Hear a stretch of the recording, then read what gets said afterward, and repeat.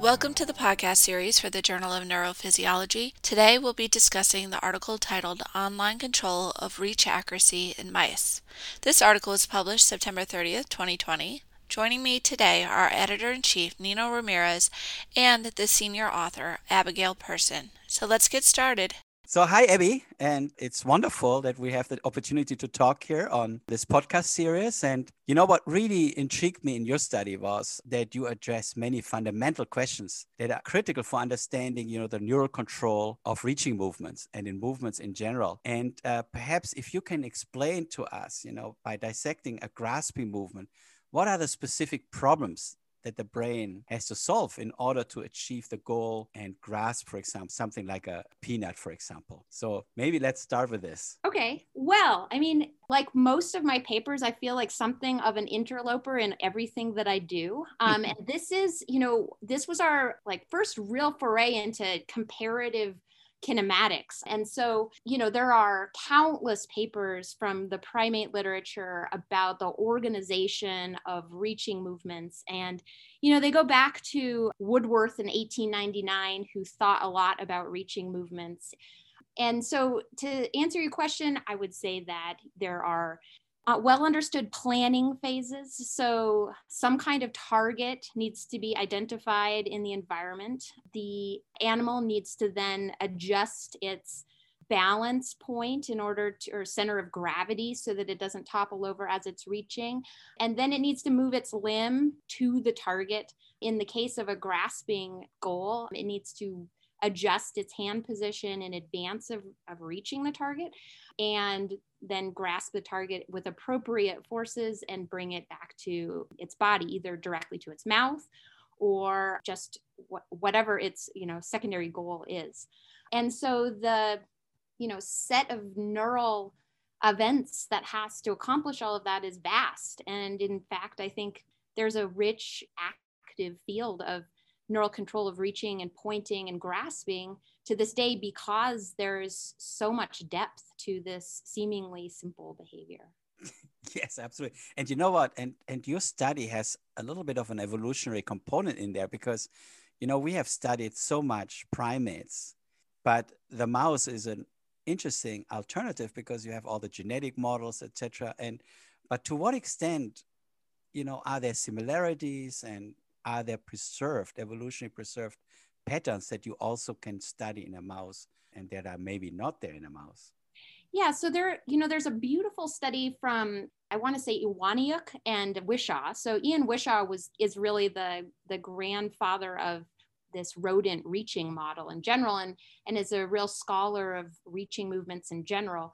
And they have a nice paper in a current opinions paper that dissects the sort of comparative evolutionary origins of reaching to grasp movements across vertebrates. And so they go into some depth and analyze the literature for examples of reaching and grasping behavior across taxa.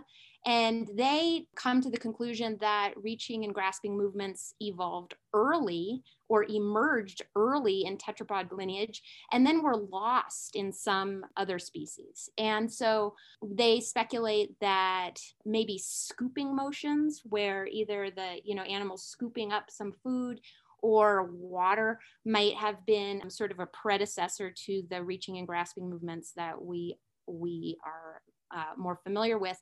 But this viewpoint isn't necessarily shared by everyone. And I think that there are some people that argue that, primates are the primary reachers in the animal kingdom. But I think that this paper, the paper that we just published, was an attempt to really take seriously this idea of homology and say, look, let's really take this apart. Let's ask what are the shared kinematic features across mice and primates. And we draw upon the rich literature in primates to say, okay, what are considered some of the fundamental characteristics of primate reaching movement? These include things like bell-shaped velocity profiles, late phase kinematic adjustments, sort of pre-planning of a impulse phase or ballistic component of the movement that's then modified later on. There's speed accuracy trade-offs that are well characterized in primates that we observe in mice. There's adaptive scaling of late phase kinematic features to specific kinematic features early in the reach. We find that there's, trial over trial adjustment of endpoint in a eummetric sense. So reaches that are hypermetric tend to be followed by a hypometric reach and vice versa. And so everywhere we look, we see that, there's a rich structure to these movements that's shared across these species. And so insofar as I am deeply sympathetic to the sort of impoverishment of neuroscience that is brought upon by focusing so much on mice, I think that we nevertheless leave things on the table if we don't take mice seriously as a component of this comparative landscape. And so I'm hopeful that this paper will at least provide a resource where I think deeper conversations could happen between people studying the neural basis of reaching in mice and those studying neural basis of reaching in primates. That is fascinating. And I think that makes a lot of sense to look at the mouse as an organism and go deeper in the comparative part. And so my question is also, when it comes to precision of these movements, I think there was one aspect that where actually you built in variability in order to be more effective in reaching something. And to what extent did you see this actually in mouse and also in primates? Are you referring to sort of the idea that variability is kind of a substrate upon which motor learning occurs? Yes, in that direction. Yeah. Well, so, we didn't study learning, or we don't have a learning component in this study, but because of my training in songbirds, I have an abiding love for this idea that during motor learning, especially learning a skill for the first time, that motor variability is an exploratory phase. And through sort of random walk, correct outcomes can be discovered and then reinforced and then built into a more stereotyped motor plan. And so in the mouse reaching movements themselves, and I have like credit where credit's due. So my student, Matt Becker, who's the first author on this paper, loves basketball. And he loved the Golden State Warriors. And there's a part in this paper where he goes in and actually, read up on the analysis of hot-handedness in specifically Golden State Warrior shooters because they're so good. And so, the question he asked was whether the mice themselves show hot hand. And so he did this hot hand analysis and found very few instances that would be statistically suggestive of hot-handedness, which is similar to the kind of paucity of evidence for hot-handedness or cold-handedness in humans doing some complex thing like shooting a basketball. But what was interesting to me is that as we kind of thought about this in the context of the trial over trial improvement in behavior, as if, okay, the animal actually gets better at this. If you put these two things together, it's actually kind of suggestive of the maintenance of some level of variability in the output of the motor system, because while the animal gets better, it never gets to the point where it is spot on every single time. And so there's something difficult about the arrangement of the, location of the pellet in our paradigm so that the animal isn't locked in. And so there's some kind of an interplay with the animal getting better, but then not locking on and staying perfect. And so I don't know if that answers your question, but I do think that there are sort of opposing mechanisms in the brain, some of which are producing variability and some of which are fighting off variability. And in Matt's previous paper, we argue that the cerebellum emits a code that seems to reduce endpoint variability, enhancing reach precision. And so we would probably ascribe a little role for the cerebellum in reducing variability, but that leaves the rest of the motor system available to produce variability. Abby, you answered my question spot on, because I was so intrigued by this hot-handedness at the end of your article and thought, wow, this makes a lot of sense. And it's fascinating that you don't get 100% perfection. And my question now comes to another aspect that I learned from your website, and you refer to the Bach Society. And I've learned also that you're a violinist. So of course, in playing a keyboard or a violin, you are totally relying on precision in the microsecond range. And but yet, of course, you want to have space for musicality, etc. So do you think that is related to this, that also you have precision in finding the right key, etc., but at the same time have variability to be able to go beyond just the mechanics of the music? Yes. I mean, I think that when you observe, well, I'll say this. I think it's important to practice in relaxed settings where you are essentially messing around. And when you are practicing in settings where you feel like you're being listened to or judged, you tend to narrow your focus, or not in a good way either. Just you play the things you already know how to play.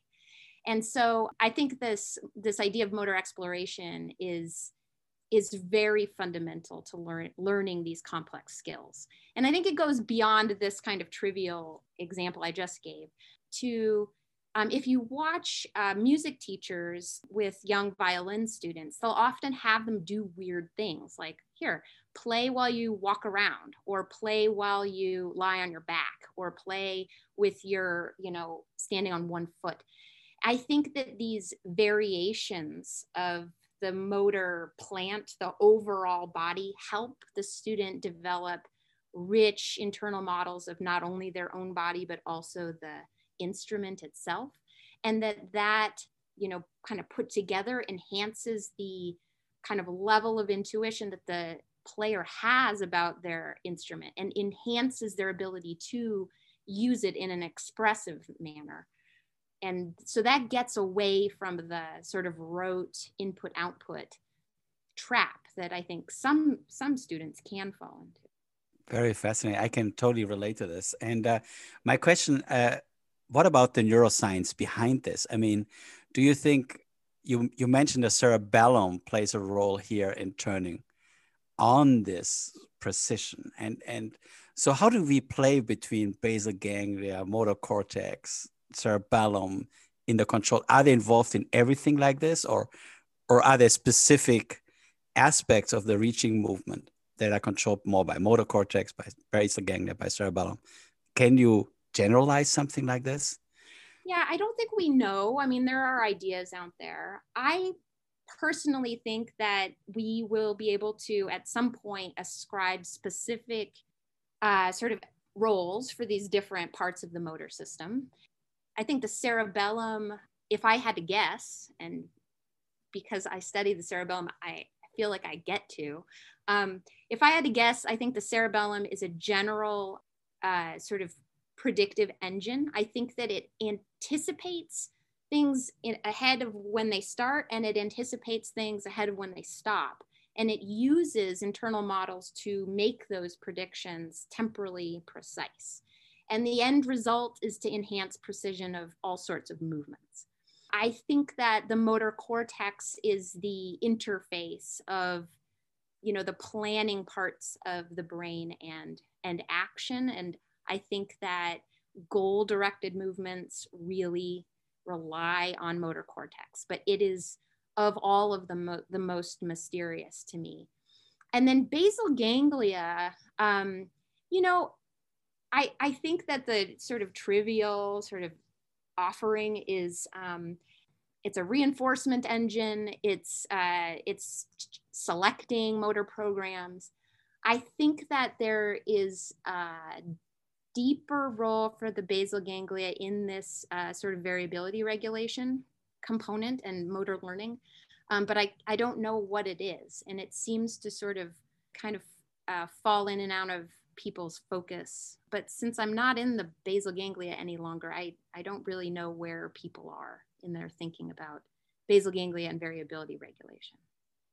I mean, we can't talk forever on this, especially now when you think about development. I'm like, like why do you have to start learning an instrument very early on, or why do you need to learn skiing when you're like young, and all these questions, where cortex develops later, but you these all these connectivities established much later during development, and to what extent basically you need to have those different parts of the brain at different developmental stages, so but I want to ask you something about your team, and how did you plan this project, and what's the story behind these discoveries that you made? Well, like I said, I think my student Matt Becker deserves a huge amount of credit, and he got a nice assist from a younger student, Dylan Callum, who's another author in the paper. And Matt started his PhD studying reaching movements. And, at the time we were not at all sure what the cerebellum did for reaching movements. And so that was the focus of his PhD. And so much of what he was doing was focused on the actual neurobiology of cerebellar control of reaching movements. But, in the process, he recorded the kinematics of tens of thousands of normal reaches, unperturbed reaching movements of mice. And so he was really interested in drawing these parallels to the literature that gave rise to all of these beautiful hypotheses about precise motor control. And so he really dove in. I give him all the credit. He dove into the literature, and this was his kind of final piece of his thesis before he left. And along the way, we met up and collaborated with Julia Roble, who is a new statistics professor here at the Anschutz campus at the University of Colorado. And she brought to the table these interesting machine learning statistical analysis methods. And so in the paper, we do an analysis of the reach kinematics along different phases of the reach and ask the question, what are the kinematic segments that predict success? And it was through some of those analyses where we were able to really highlight the kinematic specificity of the end point phase, and not just the position. So we could throw away positional information and still see that the later phase of these movements is critical for the movements to be successful. And so the four of us ended up with, like I think every paper as it goes, endless meetings and conversations, and it came together that way. Wonderful. Really, it was the machine learning aspects that you had in this paper and the computational aspect that totally fascinated me, because I think that's the future where, the observation becomes predictive, and that was totally great. So what's the next steps from here? So where do you want to develop this project to, like, for example, a lot of these questions can now be addressed optogenetically, you could perturb, you can activate it. Right. So in this case, we know that activating the intermediate cerebellum, so the interposed nucleus of the cerebellum, exerts an inward pull on the limb. And it happens in very rapidly to produce a real-time control of the limb. We also know that the interposed nucleus generates a burst of activity that seems to slow the limb down just endogenously. That seems to be one of its roles. And so, where we're going with a lot of this is adaptation. So trying to link up what we know about the cerebellum and its importance in motor learning to learning contingencies that change with reaching movements. So that's where we're headed to a large degree, is learning. Fantastic. And I hope you submit it to Journal Neurophysiology again. And one other question is the translational potential of your work. Like spinal cord injury and grasping movement is always linked. How can you think, let's say, your approach can help us better tackle these problems that spinal cord injured people have? Yeah, this is a really interesting question. I have been meaning to have real conversations with people who develop BCIs because in general, brain-computer interface technologies rely on cortical recordings. And what is missing in all of that, of course, are the little contributions of the cerebellum that may not be routed necessarily to the cortex, but may just descend either through the red nucleus or other brainstem intermediaries to enhance limb movements. And so a question becomes, how essential is that sort of additive component of cerebellar control for the control of, say, a robotic limb by neural recordings? And do we need to build a prosthetic cerebellum that can either replicate that computation appropriately, or should we record from the cerebellum and add that into our, BCI models? So I think that there's quite possibly importance in that regard.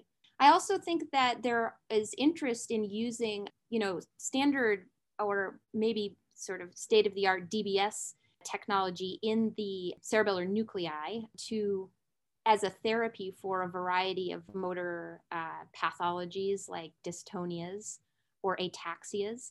And I know there are people out there that are working on these technologies now.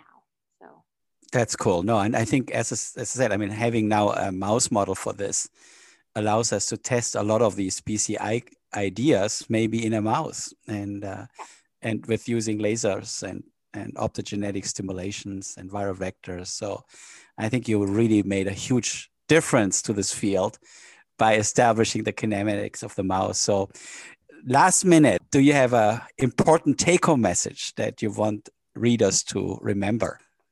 Yeah, so I think that when we think about fast movements, like a reaching movement, I want the readers to internalize the idea that mid-reach, there's a huge amount of real-time information that is being used to sculpt the endpoint of the movement. And that fact, that behavioral observation has deep implications for what the brain is doing during these movements. And so I think that that is going to lead to a lot of really fun neuroscience to understand that. And I think it will have implications in all the extra things that we talked about, learning, musical performance, and other things. So yeah, I think. Wonderful. Abby, it was so much fun to talk to you. And I hope the readers also and the listeners had fun. And if they want to know how to play Bach, they now come to you and ask you specific questions. All the very best. And thanks again. Thank you. We'll keep in touch. Fun. Thank you for listening. This podcast was brought to you by the Journal of Neurophysiology and produced by me, Jamie Jones. If you would like to hear our latest episodes, please visit the Journal of Neurophysiology's homepage.